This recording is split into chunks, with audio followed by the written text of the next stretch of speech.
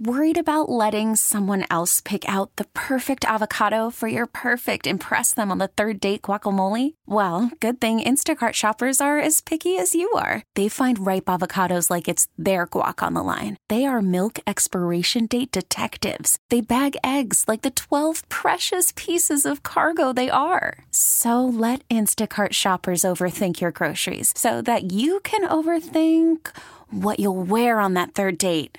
Download the Instacart app to get free delivery on your first 3 orders while supplies last. Minimum $10 per order. Additional terms apply.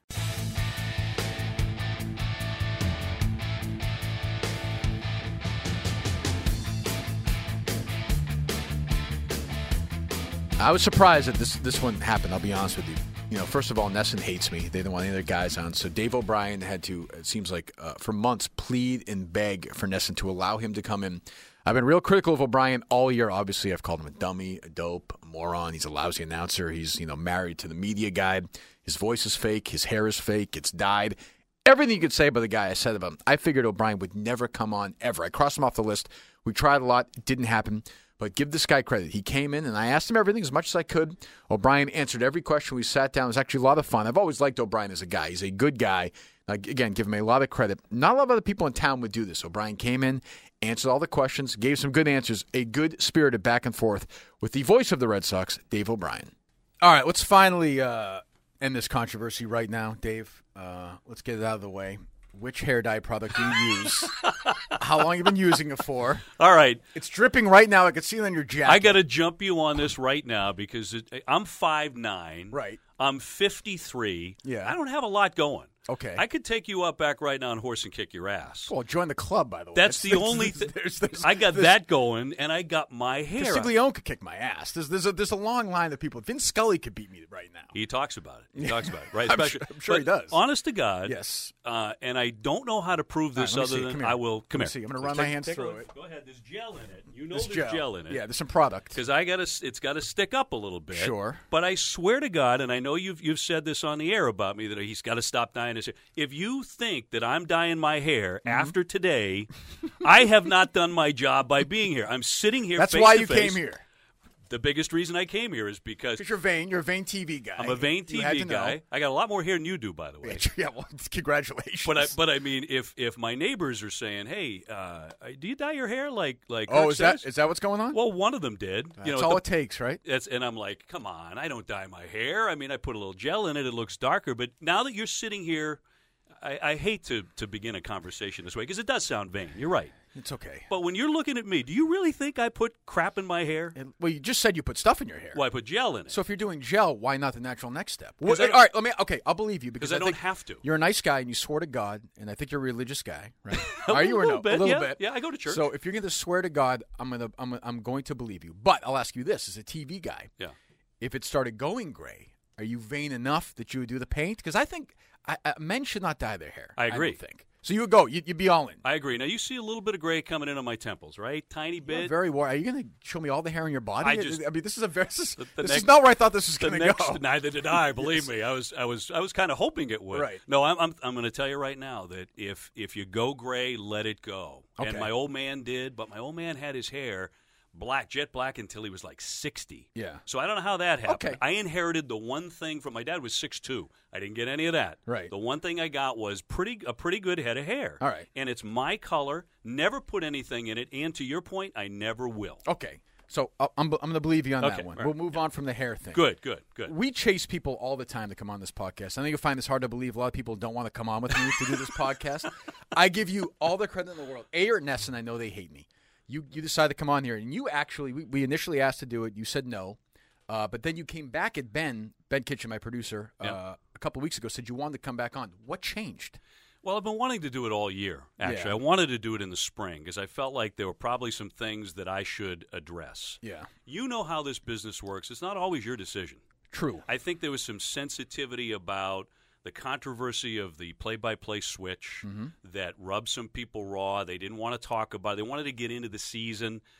I was allowed to be talked into it. I wish between you and I that back in the spring I had said, let's do it, because I've never turned down an interview in my life. Right. Yeah, and there's no reason for me to do Did you do that. a lot? Did you turn down more stuff than just me in the spring? Yeah. There was a lot of stuff? Yeah, there was a lot of conversation about, hey, don't do that, don't do that. I don't want to get all into that because now it feels like ancient history. Well, we'll get there a little bit at some But point. what I wanted was to be able to sit down and talk about a lot of these things because I think I think it's probably ancient history that a lot of people don't care. But because, you'd be surprised. But I've gone through an entire season as the television voice of the Red Sox. Sure. You either like it or you don't, or you still have an opinion, or whatever. Everyone's entitled to their opinion. I get that. But over time, I feel like it'll settle in and feel more normal to everybody. But at that time, back in the spring, it wasn't feeling normal to a lot of people. If you could do it again, do it all over again, would you have done that? What I thought was, because you're a well-credentialed man. You know, you've done Red Sox on the radio forever, national stuff on the radio, women's Final Four. Would you have done that thing at the start of the year in Nesson where you kind of went on the air and gave your credentials and your resume? Yeah. It just seemed to me an odd choice. Odd choice. No? Everybody know. Don't you think people know who you are? You made it sound like you're some guy coming from, I was told by a Cheyenne. I was told by a TV executive, people don't know who you are here. There's a Nesson executive? I'm not going to tell you who it was, but it was somebody who sat me down and said, in this market, they know you on radio. Right. But you did ESPN. ESPN for 16 years. Right. I felt like when I heard that, wow. Did you believe it? I guess I did. Really? I guess I felt, and here's why. Mm-hmm. I'm on Monday Night Baseball sure. for years and years. Yeah. Well, Red Sox fans are not watching that much Monday night. If the club is off, they're not watching. If the club is playing, they're watching the Red Sox. You probably know I do a lot of college basketball. Yeah, nobody's watching. I mean, statistically, no one's watching that here. Not here. But people are in their cars listening to how many years did you Red Sox radio? 9. 9. So yeah. I would say most of the Red Sox fans watching on Nesson listen to you over those 9 years. So you think it was a mistake to go on the air and say, look, for those of you who don't know. It just felt minor league. It felt beneath you. It did. It felt like, hey, I'm Dave O'Brien. You weren't alone. There were people who reached out to me who said the same thing. Hey, come watch me. I'm like, we know who you are. You did a great job on the radio. Don't do that. It was honestly. I felt like you did. To me, it felt like not quite a hostage video, but it felt like you didn't want to do it.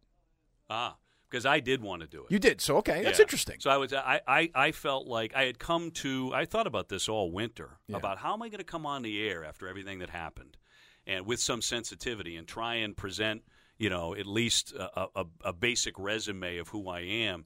Maybe in retrospect, hearing what you say, maybe it wasn't the proper thing to do. I didn't think it offended anybody. No. I don't think it changed anyone's opinion of what. I mean, you make up your own mind whether this guy's any good or not. Well, that's different, yeah. But I think that in that case, given the opportunity to do it again, maybe I wouldn't do it again. Maybe to your point, I didn't feel like everybody knew. Hey, I'm a local guy. Right. I was born and raised here. I grew up a Sox fan. Coming to Fenway Park, I've called the World Series 8 or 9 times, all that stuff. And maybe I needed to show, hey, I'm credible to have this gig. Did you feel like, and one of my other criticisms, I criticized you a lot during the year. I'll admit it. We're here face to face. I thought you were really good in the radio. I thought this first year, it seemed to me, and you could tell me where I'm wrong, it seemed to me like you never quite got comfortable calling the games. It felt like you were not really sure. It seemed like you were just a little – defensive is not the right word. A little timid at times this year. Maybe that's because you had to work with 76 different guys during the games. I don't know. That is part of it. It felt like you just couldn't quite. Maybe next year I'm sure it'll be much better. And when I argue this with Jerry, and most listeners and callers, by the way, have your back, most of them say, well, Remy's never sounded better, which I agree. I thought Remy had a good year, so I guess you have to get some credit for that. But did you feel uncomfortable all year, or am I overthinking it? Not all year. I think at the beginning of the season, I felt like I'm working with 3 different partners. Mm-hmm. I'm working for a brand new network. I'm working in a position I haven't been in before. Brand new network for you. Brand new network for me. Yeah. And you know as well as I do, when you're working for a brand new entity, they want you to do things one way. Sure. You may have a skill set that's something else. Mm-hmm. So it's a work in progress. It evolves over time. I thought as the year went on, I did get more comfortable with the position. I'm not going to say right off the bat I was. But I think if you drew a conclusion on me in April and May, that wasn't accurate in July, August, and September. So I got more comfortable with working with Dennis Eckersley here on a Tuesday, Jerry Remy on a Monday, and then Steve Lyons for a 9-game West Coast swing as the season went along. But I would say it took a little time for me, and I think it would have for any announcer. Right. Well, did you know, like, when I'm watching the games on NESN, there were nights I knew you'd be there. I didn't know who the color guy was going to be. And that seemed to me to be strange. I'd like to know. I'd like to get some idea. Did it seem behind the scenes, was it as sort of, was the disconnect as strong? Did you know who was going to be announcing with you a week from Thursday, say? No, not all the time. No?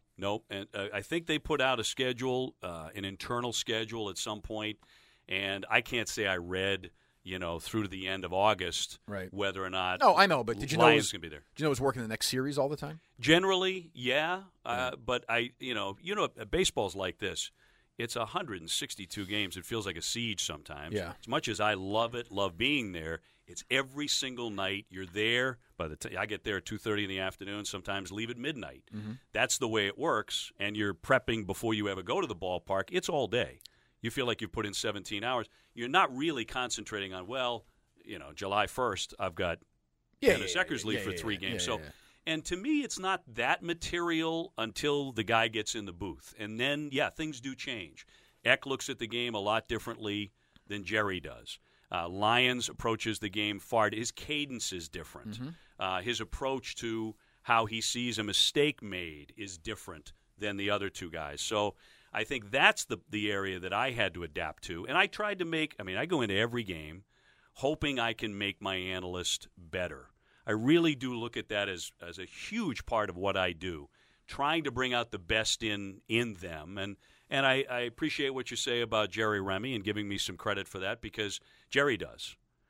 Jerry came into the season looking to prove some things, and I thought he knocked it out of the ballpark. He had I thought he had a really good year.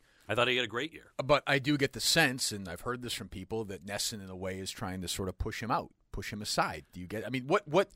If it's up to Remy, I'm guessing he'd work more than he's working. Yes, right? I think that's true, and I think you're likely to see that. You think he'll do more games next year? I think based on what he did this year, and look, he's going to be 30 years in. Right, he's not a I don't kid. think he honestly has to. But my point is, he's proven himself. He's proven himself in this market. He's become an iconic analyst. I think he had a great year at the microphone. I think he's probably put himself in a position to do this for many more years to come. I don't know what the thought process is, because no one shared any of that with me. But Jerry has, and I know Jerry would like to be at the microphone for several years to come. I'd love to see that. Well, we were just talking before we got on the air, and I was complaining about a meeting I had with the dopes in management, right? These idiots who try and, some are smart, some aren't. It was a frustrating meeting. And sometimes I want to say to these guys, I understand you do this, and this is your job, but we're in there every day. We know what works and doesn't work. You said management didn't talk to you at all during the year about that. Doesn't that drive you crazy sometimes? Don't you want to say to them, I know, listen, I've done this, I've done this, I've done this. I'm not saying that my answer is the be-all, end-all, but can you ask me? Can I have a voice? Sure, I think we all feel that way. I think that if we all get in a room and talk about it, it's always better. And if everybody listens to the guys in the booth at the microphone, we're all going to be better off. Of course I feel that way. I've got an ego just like you do. But you have an ego just like mine? Maybe not like yours. Okay. Maybe half of yours. Okay, well, but look, still a lot. If you're going to do this job, right, you better have a strong opinion of your ability. Yes, and a thick skin. And a thick skin. You've got to have that too. And I think that, and especially in Boston, that really goes with the territory. And you know as well as I do, that's not just announcers. Certainly not. It's ball players first and foremost, athletes, general managers, coaches. I don't put myself on that level with those people. I think we're commenting on what they do. Right. We're analyzing what they do, but we're somewhere in there, somewhere in that stratosphere. But did you the other criticism I laid on you a lot more, and Jerry really had your back all year. I don't know how much you listen. You probably don't listen that much. But we would play some sounds where I thought it was a little, and I understand you guys are the home announcers, the homer angle to me got a little strong as the year went on. Really? Do you get pressure from NESN or the Red Sox ever? Do they give you any notes? Don't be critical. Don't say this. Don't say that. Absolutely not. Because we did play a cut of you saying how much you like hugging Xander Bogaerts at the end of the year. Oh, well, I mean, he's a great kid. Yeah. He's a great. But if that's a homer, I mean, what was Johnny Most to you? Total homer.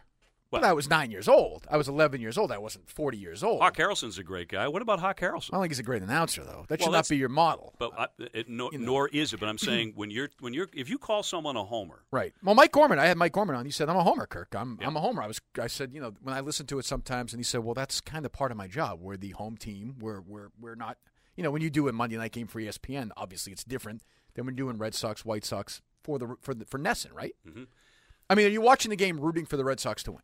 Oh, sure. Okay, so then I want the Red Sox to win. Right, so I mean, so then I guess you'd have to say you're a homer to some extent, right? But to me, I think it's the difference in what we call that and how we identify that. Go ahead. A homer uses us, we, good guys, bad guys, openly sugarcoats events that occur in the game to shade for the home team. Mm-hmm. I don't do that. I will never do that. I feel I'm far more candid than you're giving me credit for. Okay, well, give me an example. In that sense. Well, I thought I was one of the first ones to call out David Price for underperformance. Right. I thought that there were a couple of times I walked into that clubhouse and I had face-to-face meetings with players over things that I said on the air that they considered very critical. Now, is it with a classic example where they didn't really get the full story? They heard from somebody else and it got lost in the middle, or no? A little bit. That always happens. That always happens. But I don't think that happens to somebody who is sugarcoating, who is homing for a ball club. Were you critical of Farrell's in-game decisions? Sure. There were times I absolutely was. How was he with that?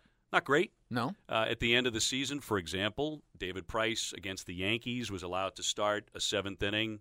I don't think he should have been allowed to start. Right. Said so on the air. Now, I don't know what time you go to bed. I watch the games. You watch all the games? I try to. I don't watch every single game, but I watch that game. Yeah. And you heard me say, "Hey, look, I don't think this is a first guess, not a second guess." Right. You heard me say that. I'm sure. I'm sure you said it. I don't recall. Okay. I'm sure you said it. I mean, if somebody can lie to me, I'm sure you said it. You can go reel it back if you want. But the bottom line is, if you're not hearing that, you're probably not hearing my candid nature on the air enough. Mm-hmm. But I think that's at odds with calling someone a homer. The one thing I would say is probably early in the season, I was really enthusiastic about the fact that this was a team was actually good. Actually a good ball club. The last 2 years, it was very tough to watch. Mm-hmm. So probably, when Hanley's off to such a good start, when David Ortiz is having the early, when Mookie Betts is having the Pedroia, Porcello, I could go on and on. Mm-hmm. I was probably real enthusiastic about that. Personally as well as professionally. But then if you look at how it finished up, Kirk, I mean, the club won the division. Great year, regular season. Betts could win. He's going to win the MVP. Yep. I don't know if he will. He might. I think he probably will. Porcello could definitely win the Cy Young. Ortiz had a great year. So when in retrospect, maybe I was onto something.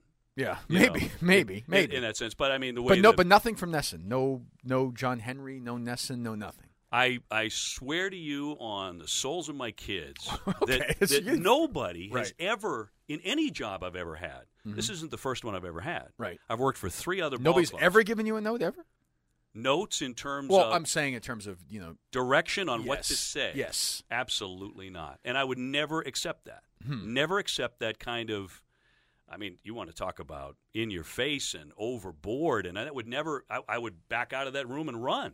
Yeah. That doesn't happen. That never happened to me and has not happened. No one at NESN has ever directed me on don't be critical, say this, be more positive, roll more enthusiasm. Not 1 second of that, and certainly nobody at the Red Sox. In fact, I would say that one of the reasons I'm in that position is because I have more of a reputation for being candid and being outspoken. And I don't know if you felt that way when I was on the radio. But I've always felt I was that way. I think I'm far more in line with a Sean McDonough style of broadcast, who's a great friend of mine, and I know you admire him tremendously. Well, McDonough went on a Monday Night Football game and dumped on the product the other night. I mean, took a steaming dump on the product. I mean, would you do that? I would have said that differently. Yeah. But Sean has a reputation for being that way and for being outspoken. Now, the argument is that's why he wasn't here anymore, all those years ago. I think it was more than that. No, I know, but I'm saying that was one of that seems to be one of the things, no? Right. I think what he said the other night is laudable in that he went after the referees when there were like 19 flags in a really bad football game. However, it's not the only reason ratings are down. No, there's a million reasons. Yeah, And Sean understands that, and I don't. I mean, he said a lot of courageous things on the air. I didn't think that was as big a deal as some other things that he has said. A lot of people are saying, "Well, oh my God, how can you say that?" Well, that's Sean. Right. Sean's going to go after referees if they're doing a bad job, and I thought he was right in that case. I get the sense that Remy wants to take my friend Alex Spear and throw him out of the booth literally during the game. It looks like that's the last place on earth Remy wants to be, is talking analytics with Alex Spear. True or false? Boy, that's a great question. I've never asked him about that. Oh, but come on. You do games with him. If Alex is coming in next inning, if he likes, you say, oh, great, Alex is coming. If He's not, quieter with Alex than I am. Much. I like talking to Alex because I learn something every time I do. I love having him in. Yeah. There have been a couple of times I held him over an extra half inning. Right. Maybe not everyone was. Alex he's a friend of mine. He gets wordy, though. He gets wordy. He can talk, which is not the worst thing we're doing TV, I know. But it's great stuff. Yeah. It's great stuff. You always learn something you didn't know going in. I think that's one of the things that Remy does exceptionally well. And I think a lot of analysts, I've worked with about 200 analysts between ESPN and my other jobs and NESN. Who's the worst one you ever had? Boy, the toughest guy I ever worked with was Mike Lansing. Oh, the old, yeah. One game. Right. And he knew when he walked out of the booth his career never doing it again? His career was over at that point. Not a bad guy. Right. But I'm like, boy, I felt like I carried wasn't talking? 700 pounds on my shoulders for 4 hours. Yeah. You know. Do you like all three of these guys? I do. I mean, I like them because they're all different. They all give me something else. Right. It's not the easiest thing in the world to work with three guys who are as different. Steve and I had this conversation, and I'm not talking out of school, but somewhere in August, and I said, well, cadence-wise, where I need to come in to call a play, would you be happy doing it this way? We had that conversation, and it was a chemistry thing. Right. And I thought we ironed it out, and it got the last 9 or 10 games we worked together I thought were excellent. But then, I'm back working with someone else, and I have to reset how I call a game. But if you're saying Remy's going to do more games next year, that's going to be at the expense of someone else. I'm going to assume it's not Eckersley, who everybody loves. Is it going to be Lyons? I don't know. I honestly, no one's had that conversation with me. Nobody talks to you about anything, huh? You just show up, leave, show up? Yeah, pretty much. Really? Pretty much. You're not a gossip guy? I know that's, well, I do like to gossip. I've heard that about you, by the way. I do. My like sources have told me that. I'm not going to say it's Mutt, but I will not give away my sources. I'm not the kind of guy who does that. I love Mutt. And everybody loves Mutt. He and I gossiped like two little schoolgirls the entire time that he was there and I was there on the radio side. Sure. Off and on the air, actually. Right. But so you don't know it'll be, but Eck only wants to do so many games, right? That's what I hear all the time. That's been my understanding. And he has expressed his he doesn't have a great desire to travel much. Right. At this point in his career. He's earned that. Right. So my guess is but if somebody said to me tomorrow, somebody called me from NESN and said, X going to do more or less, I wouldn't be shocked by that. If somebody said Jerry's going to do 125 games, I wouldn't be shocked by that either. And you're okay with that? You don't want a traditional booth? I like it as traditional a booth as I can get. I'll be honest with you. Would you prefer a 3-man booth, or did you not like that? It depends on the 3 men. The guys who do the Mets are good. The Mets are really good, and I like how that booth worked. I'm guessing you don't want Cal Ripken in the booth next year. I've been watching some of the broadcasts, and I think Cal's pretty green. Not a lot of energy. A lot of energy. Got to give me a little energy. Yeah, a great player. You kind of expect a lot of great stuff. You didn't get it. And I wouldn't necessarily say that you're hearing that. Ron Darling, on the other hand, good. I think is superb. But don't you find that sometimes, more often than not, it's the guys who aren't great who are the better analysts? The great players generally. I mean, listen, we've Magic Johnson, Jerry Rice, Emmitt Smith, Cal Ripken, Ray Lewis. Mm-hmm. I don't know what it is. Maybe because they didn't observe a lot. Maybe they have to think a lot. I don't know. But generally, they're not great. I think the guys who have to sit and watch are better. Right, like Remy. I mean, Remy was a good player, but he was not a great player. Yeah, Chris Collinsworth was not a good player, not a great player. I mean, those guys were above board. Yeah. They were really not Jerry immortals, an all-star team. But I'm saying not immortals though. Like they had to work for it. That's why I think Lou Maloney is so good. Yeah. Yeah, I agree. I think Lou's upside is phenomenal. Told him that years ago. One of the reasons we wanted him in 2013 for the postseason was he sees things that others don't see. Remy, for example, this year, talking about the catcher closing up the knees when he's given a sign so the runner at first base can't see it. Now, I guess I knew that. Or tap the umpire on the shin guard when the pitch was a fastball in so that he'll be aware of where it's coming at 98 miles an hour.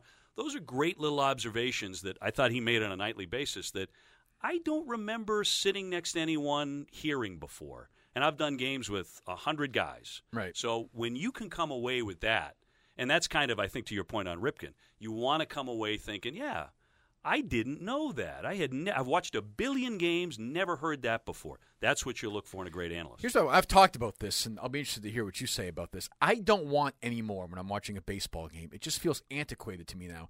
I don't want the traditional play-by-play analyst. I want more of a conversation during the game. You want a talk show. I want a talk show with the play-by-play element somehow thrown in. It just feels like I say this all the time.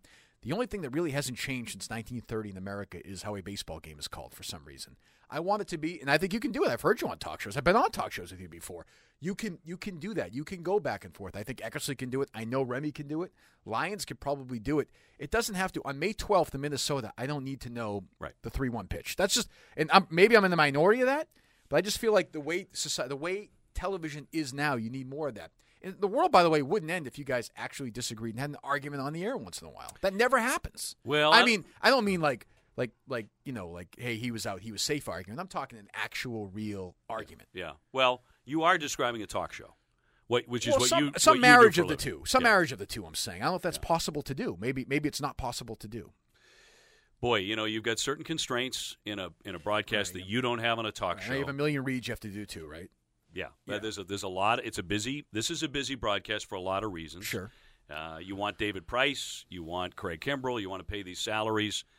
Part of it is funneled through the broadcast for sure. I'm very much aware of that. But I mean, I'll take that under consideration. I think that probably most fans do want to hear conversation and occasional disagreement. I'm not saying that didn't happen, by the way. I thought that we did have broadcasts where we disagreed about it, not about the designated hitter, but it might be about what a player did in Los Angeles the night before, how an umpire reacted by ejecting a player, that sort of thing. Sure. It doesn't have to be all nuts and bolts. I get that about the game. But I do think fans, Kirk, tune in to hear the ball club play. They do tune in to hear the game. I agree, but they want personality too, though. Well, you want both. But which I know that's what you're trying to do. There was a point, and I'm going to blank on this, and it's stupid. I took the note down. Eckersley was talking about his own alcohol addiction this year. About Albert Bell. Albert Bell. And it seemed to me that you kind of weren't comfortable going into that. Is that a fair criticism, or is that not true? You're just going on to something else. Well, we talked about it. I know I'm the one who brought it up. Okay. And it seemed like X started talking about it, and then you kind of just went back to, was that just a matter of something else is going on, you got to get to it, or were you thinking, geez, this is sort of an area that I'm not comfortable during a game? I think both. I think my memory of that is something was occurring, but also I didn't feel like the guy sitting in Newton watching tonight's game wants to hear necessarily about Dennis Eckersley's battle with alcohol. Oh, see, I totally disagree because you're talking about a guy who watches the games night in, night out, hundreds of hours, and they love Eck. And they're thinking, geez, Eck never talks about this for 90 seconds or 2 minutes. That's way more interesting to me than that at bat. Yeah, I thought we actually did talk about it for 90 seconds. Maybe you did. Maybe you did. But I think what you're indicating is you'd like to hear that for the next 3 outs. Maybe into the third inning. No, you might be right. I understand that there has to be a balance. I understand that. I get that. But I'm thinking, oh, my God, I've never heard this before. And I obviously knew about it. But you had never heard about the Albert Bell part of it until I brought it up. True, yeah. What was it? It was... Well, Albert Bell had approached Eck. While Eck was still playing, and thanked him for being so forthcoming about his own battle with alcoholism. That got out there because you know about it now. Right. That's the reason it got out there. But I think, it's certainly worth considering, and the changing way people watch sports. Well, that's the other thing, right? Is something that I think, we probably have to absolutely pay attention to. And is that the way to go? Is it to, because I can do that. I can do that kind of broadcast too. Right. And might wind up doing a lot more of that. So you guys get how much of an average game does the average fan watch? Like, we have listeners, they'll tune in for 7-8 minutes and they'll go to the other station, they'll come back, and they, do you guys, is it way less now than it was 10 years ago, 15 years ago? And is the median age troubling?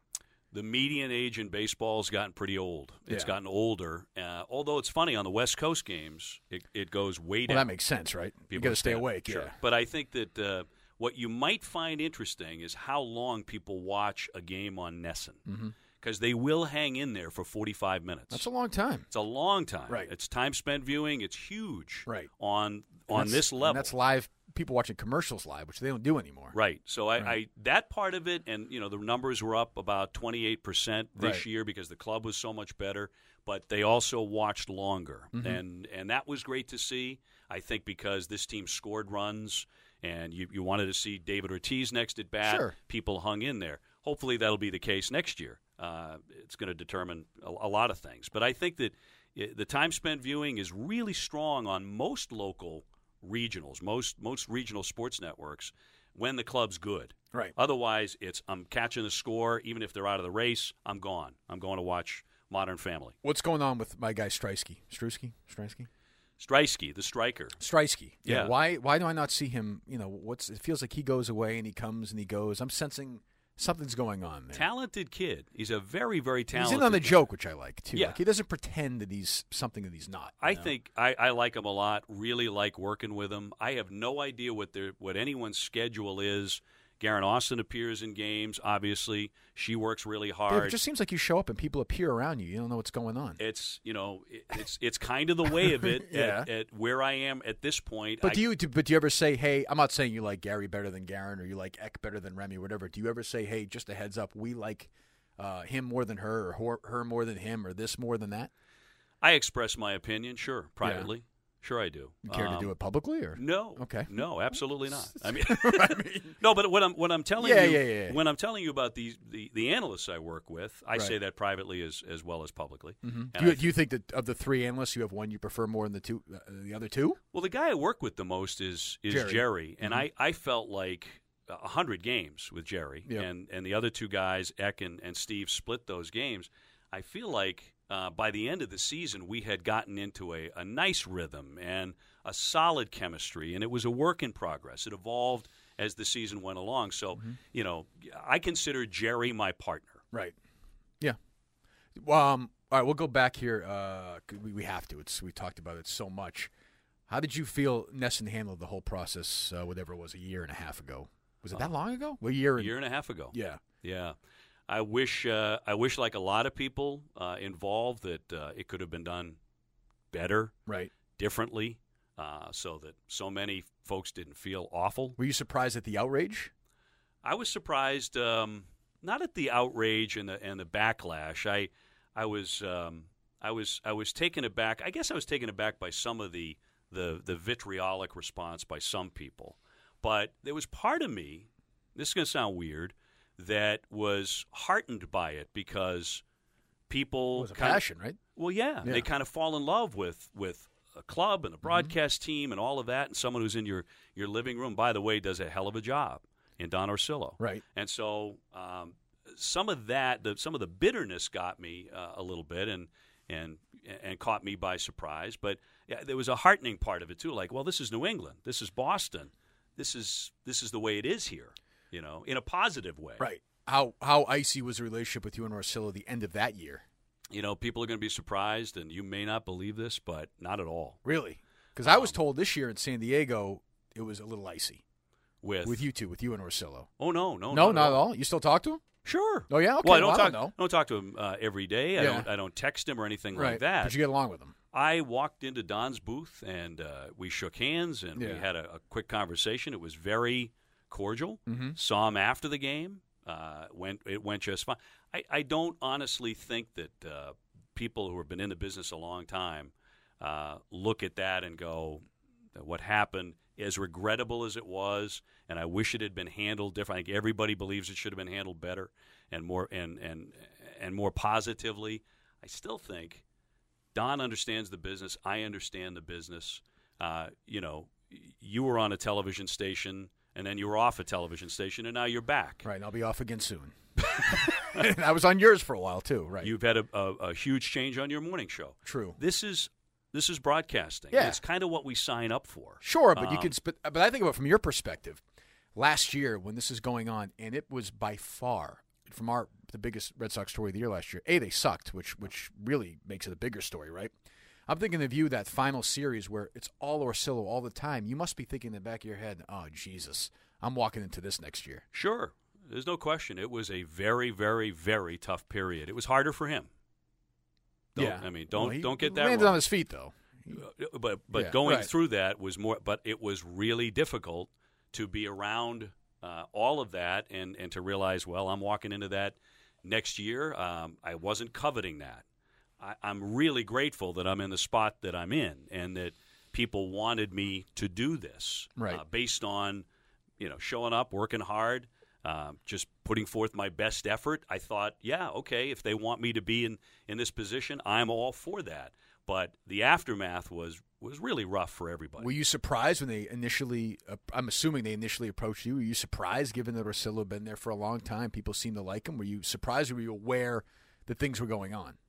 I wasn't. I wasn't really aware that anything was going to happen. My contract was up. Yep. Don's was up at the same time. Mm-hmm. I was thinking I'm coming back to do radio. Really? That was my thought. Where? Here. Oh, coming back to do it with Castiglione. Sure. I thought you meant like a talk show radio. Oh, I got you. And so you were prepared to re-sign and do that. Sure, I was. Absolutely. And they wanted to go in a different way. And there was a moment where I was like, wow, boy, that's a surprise. But you work your whole life and you work your tail off and you hope that people recognize if you're doing decent work. Mm-hmm. And so that sort of followed. And I've been on ESPN for 16 years. Sure. Didn't just show up off the turnip truck yesterday. So I felt like, okay, that part of it maybe makes some sense, but the rest of it was very difficult. And you hear, I was never really worked with NESN. I never got a single no from NESN. We were simulcast on NESN for a while, and then we weren't. And you hear nightmare stories about NESN from people who have worked there, from people who still work there. Are those? I'm not going to ask you if NESN's a nightmare to work for, obviously, but do you recognize some of those thoughts? Is it a difficult place to work at times, or no? I don't go in except for an occasional meeting. They've been really good to me in the sense that they've allowed me to do my job and stayed out of the way, which I appreciate. Sure. Because I think they're under the impression that if we hire someone who knows what they're doing, we're all good. Right. Everything will be fine. And I do believe that that's the case moving forward. I don't spend a lot of time there, and I pretty much, when I show up at the ballpark, either home or road, I'm in clubhouses and the batting cage and up in the booth. That's where I am. So, the drama that maybe you're describing, I'm not aware of. No? I'm not aware of that. You never heard about it?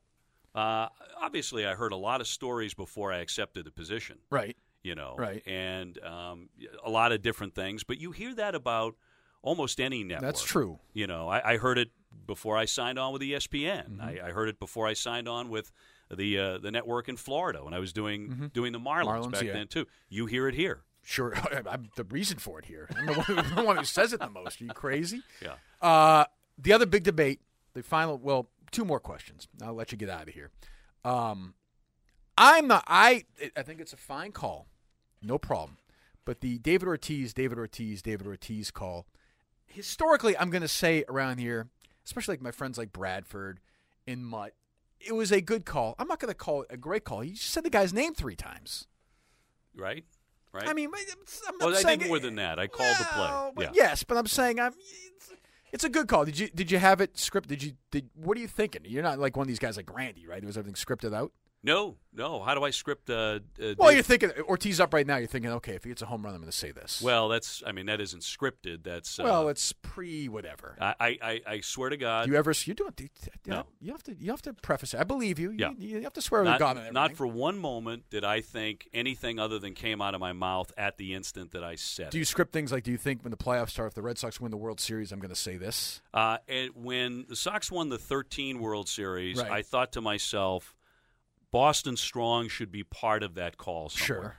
Sure. I incorporated that. That was a good call. Didn't script it, said it, wanted to put it in there, wanted to get it right for history's sake. Look, you can have your opinion on anybody's spur-of-the-moment play-by-play call. That's fine. You may love it. You may hate it. I'm all for that. Yeah. Luckily, a lot of people liked it. The people love it. They don't like it. They love it. And I think that what I'm proud of with that call is it captured the tone and the spirit of the moment. Right. That's what I liked about it. Well, for sure, if he doesn't hit that home run, they're home. They're not winning that series. No question. There's no doubt about that. Yeah. So I'll hang my hat on that. If your critique of my call was it sounded scripted, not scripted. No. It was a fine call. But, the problem is I get in arguments with guys like Bradford and Mutt, and then you got to take one side and the other side. Sure. I mean, it was a fine call. He said the guy's name 3 times. That's all. It was a good call. Yeah. It was a good call. Better than I would have done in that situation. I'll give you that. Well, I mean, there's no way to predict. You can say, well, yeah, David Ortiz, what if he struck out? True. What if he dumped a single into left? Right. It's nowhere near the coming out of your seat moment that it is.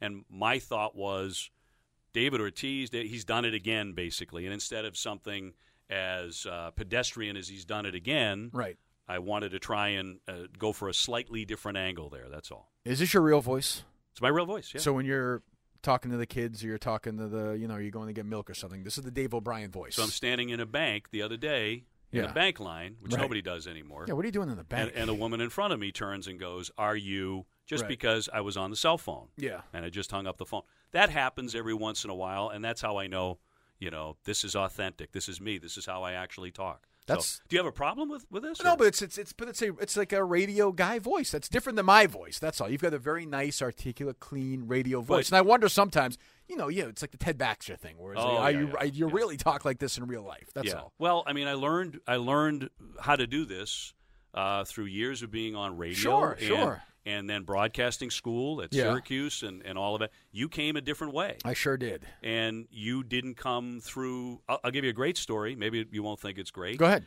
I'm on a plane about 3 years ago. Mm-hmm. I'm sitting and snoozing a little bit. We're about to take off. Somebody comes in front of me, sits down in the open seat next to me. Right. We take off, hit some turbulence. We're flying Seattle to L.A. I wake up. I start talking with this guy. And he's got a voice like nobody's I've ever heard before. Right. He's, we're chatting about kids. He knows a lot about baseball. I'm like, how does he know all these guys in baseball? And I go, what do you do for a living? He goes, well, I'm a singer in a band. And I said, anybody I've heard of? And he went, well, the name of the band is Pearl Jam. You know it was Vedder? I did not know it Really? was Ed Vedder Right. sitting next to me. And he had this voice from... He's got a great voice, right? But totally different from. Really? Not a broadcast sound. Oh yeah. No, right. You know, this great organic sort of sound to it. And the long and the short of the story is, he takes his ticket when we land. We have this great conversation. Yeah. He writes, wherever you are in the world, anybody you want to send to come see us, call this number. Really? Have you done that? I sent like 15 people to go and see it's him. worked? You've been able to? Yes. They've gone in? Really? He was the coolest guy in the world. And he's buddies with Epstein. Buddies with Epstein, right. and a lot of people in baseball. Yeah. But I felt like a dope, obviously, afterwards. But he was wonderful because he was going to bury a friend in Los Angeles. Yeah. And he said, this conversation has taken my mind off it. I thank you so much. Here's what I'll do for you. You're going to be one of these guys. You said you're 52. Is that what you said? 53. 53. Are you going to be one of these guys who's going to be doing it like when you're 85? I don't think so. No? I don't think so. I think as great as Vince Scully is, I got to admit, I maybe won't say this, is part of me that feels almost uncomfortable watching somebody that old working that much. Like it just, I know that's against what everybody else says, but it just feels almost like he's clearly not as good as he used to be. 89 years old. It's hard to of course. argue that he's as good as he was. Right. 59. And he's sitting there singing. It's just the whole thing seemed weird to me. But I don't know. I mean, an amazing, incredible career. Oh, You've got to celebrate what he did. One of the great. I know, but do I need him singing "Wind Beneath My Wings" for 6 minutes of the game? Maybe not. But I will say, for me, the travel, the time away from home, all of that stuff. Right. Which, look, I'm not complaining. I love my job. Love calling baseball, college basketball. Can't wait to get started on that. Yeah. But how many nights a week are you gone for that? Boy, that could be 3, 4, 5. Depends on how many games. That's a lot. If it's a Saturday afternoon, you're in on a Friday. Right. You're going to see practice, and then you're calling the game on a Saturday. If you've got another game on Monday, you're traveling Sunday. Mm-hmm. Call the game Monday. Hopefully you're home Tuesday. If it hadn't worked out for you, so let's just say that last year, EI for some reason it didn't go through, and Orsillo stayed at Nesson. Could you have gone to ESPN full time? Well, I am at ESPN. But I mean, would you have done increased work at ESPN? Yes. Yes. Yeah. And you been okay with that?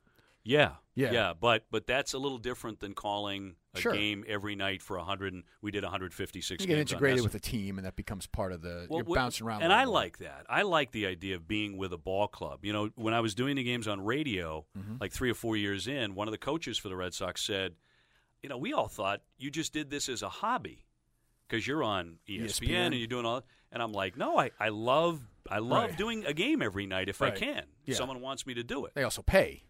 Yeah, That helps. Yeah, it's not a hobby, but it's something you like to do. It Yeah. is. But I mean, I'm not gonna retire on it. Right. You know, Well, believe me, you're not yeah. going to retire on that. Right. So you'd better love it. It'd better be a passion for you. And you know, I'm not saying I've got it licked. There's a lot of things. Some of the things you've said today have given me pause. But honestly, I think that there's no better job. There's no better profession to be in if you love sports. And you do. And you know what a kick this is. Sure, it's great. It's great. Yeah, but you know, I'm going to get fired eventually. You're not. That's the big difference. You never know. Oh, not going to give you credit. You only used the media guide 3 times during this interview. Congratulations. What do you think of the hair, honestly? I'm not sold yet. But you know, between swearing on your kids' lives and God, I think I have to go with you on that one. You have to. It makes me a little uncomfortable. You have no choice. I You have said any, God. Any criticisms or questions? You feel free. Well, I mean, Because I'm sure you were, you know, we have mutual friends, obviously. Yeah. And I think you do listen a little bit. I catch you on occasion when I'm going to the airport. Right. I will say that. But otherwise, we're on different ends of the day. That's true. So I'm always reluctant to say anything. You're hearing things secondhand. I didn't want to pick up the phone and call you and say, You can Kirk, you always call busted me. me on my hair Well, because, who'd you hear this from? Give me your sources. well, a neighbor, one of my neighbors. Okay. And then it went down the line Mutt? to somebody. Bradford? No, I think I asked Bradford about it. What did he say? And he said, yeah, he says you dye your hair. Right. And I'm like, or he says, you don't have enough sizzle, or you don't have this, or whatever. And I'm like, wow, how about somebody giving me a break here? Just got on the air 5 minutes ago at the job, and all of a sudden there's lack of chemistry, and there's this, and I'm like, come on, I mean, really. But I understand you've got a job to do, Right. and I believe me, I respect your opinion. The fact that you speak your mind, I think that's wonderful. It's what you have to do. Fantastic. It's what you have to do. Right. And I feel like I do that too. I do it more than maybe you're giving me credit for. You might be right. But I hope that in the coming years, as I get more and more comfortable with this role, that'll become more evident. Are you going to introduce yourself again next year and I say will this is not. my second season with the Red I'll Sox? never do it again I grew after up what here. you said to me today. What do you No. mean? What town did you grow up in? Born in Quincy. Born in Quincy. Grew up Yeah. in Marshfield Okay. on the South Shore, and then Yeah. moved to New Hampshire for high school, Right. and then eventually college. So who was your announcer guy growing up? Who was the guy you listened to the Well, they were most? the Red Sox guys, Right. just like you. And Ned you're gonna- Martin and Ned Martin, Ken Coleman, Right. Sean McDonough. Sean McDonough. Even though Sean was just a few years ahead of me at Syracuse, Right. I'm like, this is one of my. He is my favorite announcer, He's your favorite announcer right now today. no question. He's also a great friend, He's a great guy. and but my favorite announcer going today is Sean McDonough. Sean McDonough's the best guy going. You think that's another thing, though. I think McDonough is awesome, but I'm going to be critical here, sort of, but maybe I shouldn't be because I think you can understand this. Is I'm sensing a little early chemistry issues with he and Gruden a little bit. I think McDonough's been fine. I think he's great. I think he's the best play-by-play guy there is, but it seems odd, and maybe that's because I'm so used to hearing Tirico with Gruden. Maybe it's not even actually the case. Maybe it's my own listening perspective. Do you get that? I think that's a work in progress. Yeah, I do. I think it's going to work so do I. because Sean's so damn good, Right. and Gruden's outstanding, and what he does, it's going to come together. But I heard some of the same stuff early in the baseball season. These guys are, the humor and this and that. Well, did you think at the start of the season, Jesus, maybe this is a mistake? No. Even like spring training with all the Orsillo shit and all this and all. Did you ever think, you know what? I should have just signed. I should just be at ESPN full time. It's easy. There's any pressure. There's no pressure at ESPN, but there's no localized sort of stuff at ESPN. You kind of bounce from town to town and do your job. The localized stuff does make a difference because you hear it and it makes more of an impact in a sense. But because I've been on a national stage a long time and people take shots at national guys too, I thought my skin was pretty tough at that point, and I thought I could get through it. The overriding thing was it's a great job. Yeah. It's a great job, and I love being there. So that's what I kept reminding myself. in those early days. By the way, I thought in spring training, Jerry and I clicked almost immediately. I was surprised when anybody said anything other than that. But you know how that goes, though. I mean, people are, that's the way people are. All right, thanks for coming in. It takes, I was shocked that you did it. You're the first NESN personality, by the way. Really? To be on the Enough. I was told there was a NESN ban. No. NESN ban. I was told that. No. My producer lied to me. Ben Kitchen. I've never heard that. That might have been true at I don't some like Jerry's point, coming on anytime soon. But I'll talk to him. You going to talk to Remy? I'll talk to him and see if. Do you want him on? Absolutely. I'd love to have Remy on. Well, I did it.